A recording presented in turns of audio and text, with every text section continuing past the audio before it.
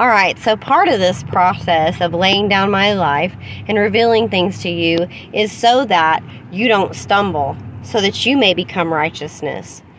That's how big my heart is. This is a very heavy job, and if I'm taken wrong in every which way, that's why it says it wants us to be one mind.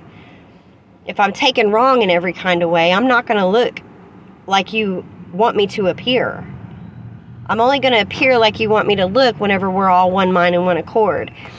And that is a coming together in love. Okay? Now let me explain this. Matthew 18:6. But whosoever shall offend one of these little ones which believe in me, it would be better for him that a millstone were hung around about his neck, and he were drowned in the depth of the sea. So, I am God's little one. Okay? Always. Even when I was little.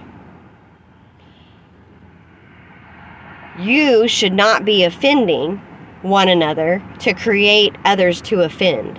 Okay? And this is what I mean. Let's say someone's rude to you and then you're rude to someone else. Okay? Shouldn't be doing that. Nobody should be doing it. And it starts somewhere. Rudeness is the worst infection there is. And so you don't find people in public places and that you don't know reading their social media and judging them by shaking your head. You don't do that. And let's just all kind of try to get along. Why do I have to be the one to tell you that? And nobody should have been part of the gospel. And, like, I laid down my life, and it seems like everybody else are characters. They're playing a role. I'm not playing a role, and I'm not an actor. I really laid down my life. And, I've suffered some bad stuff. And I'm tired. And 77 times is over. I hate evil of all kinds.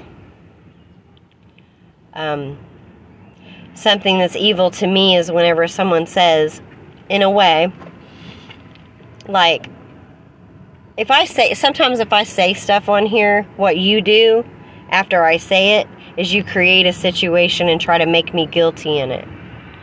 God doesn't work like that.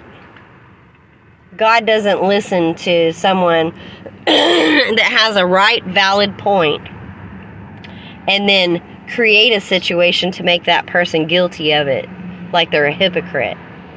God doesn't do stuff like that. So thank God, God judges the heart.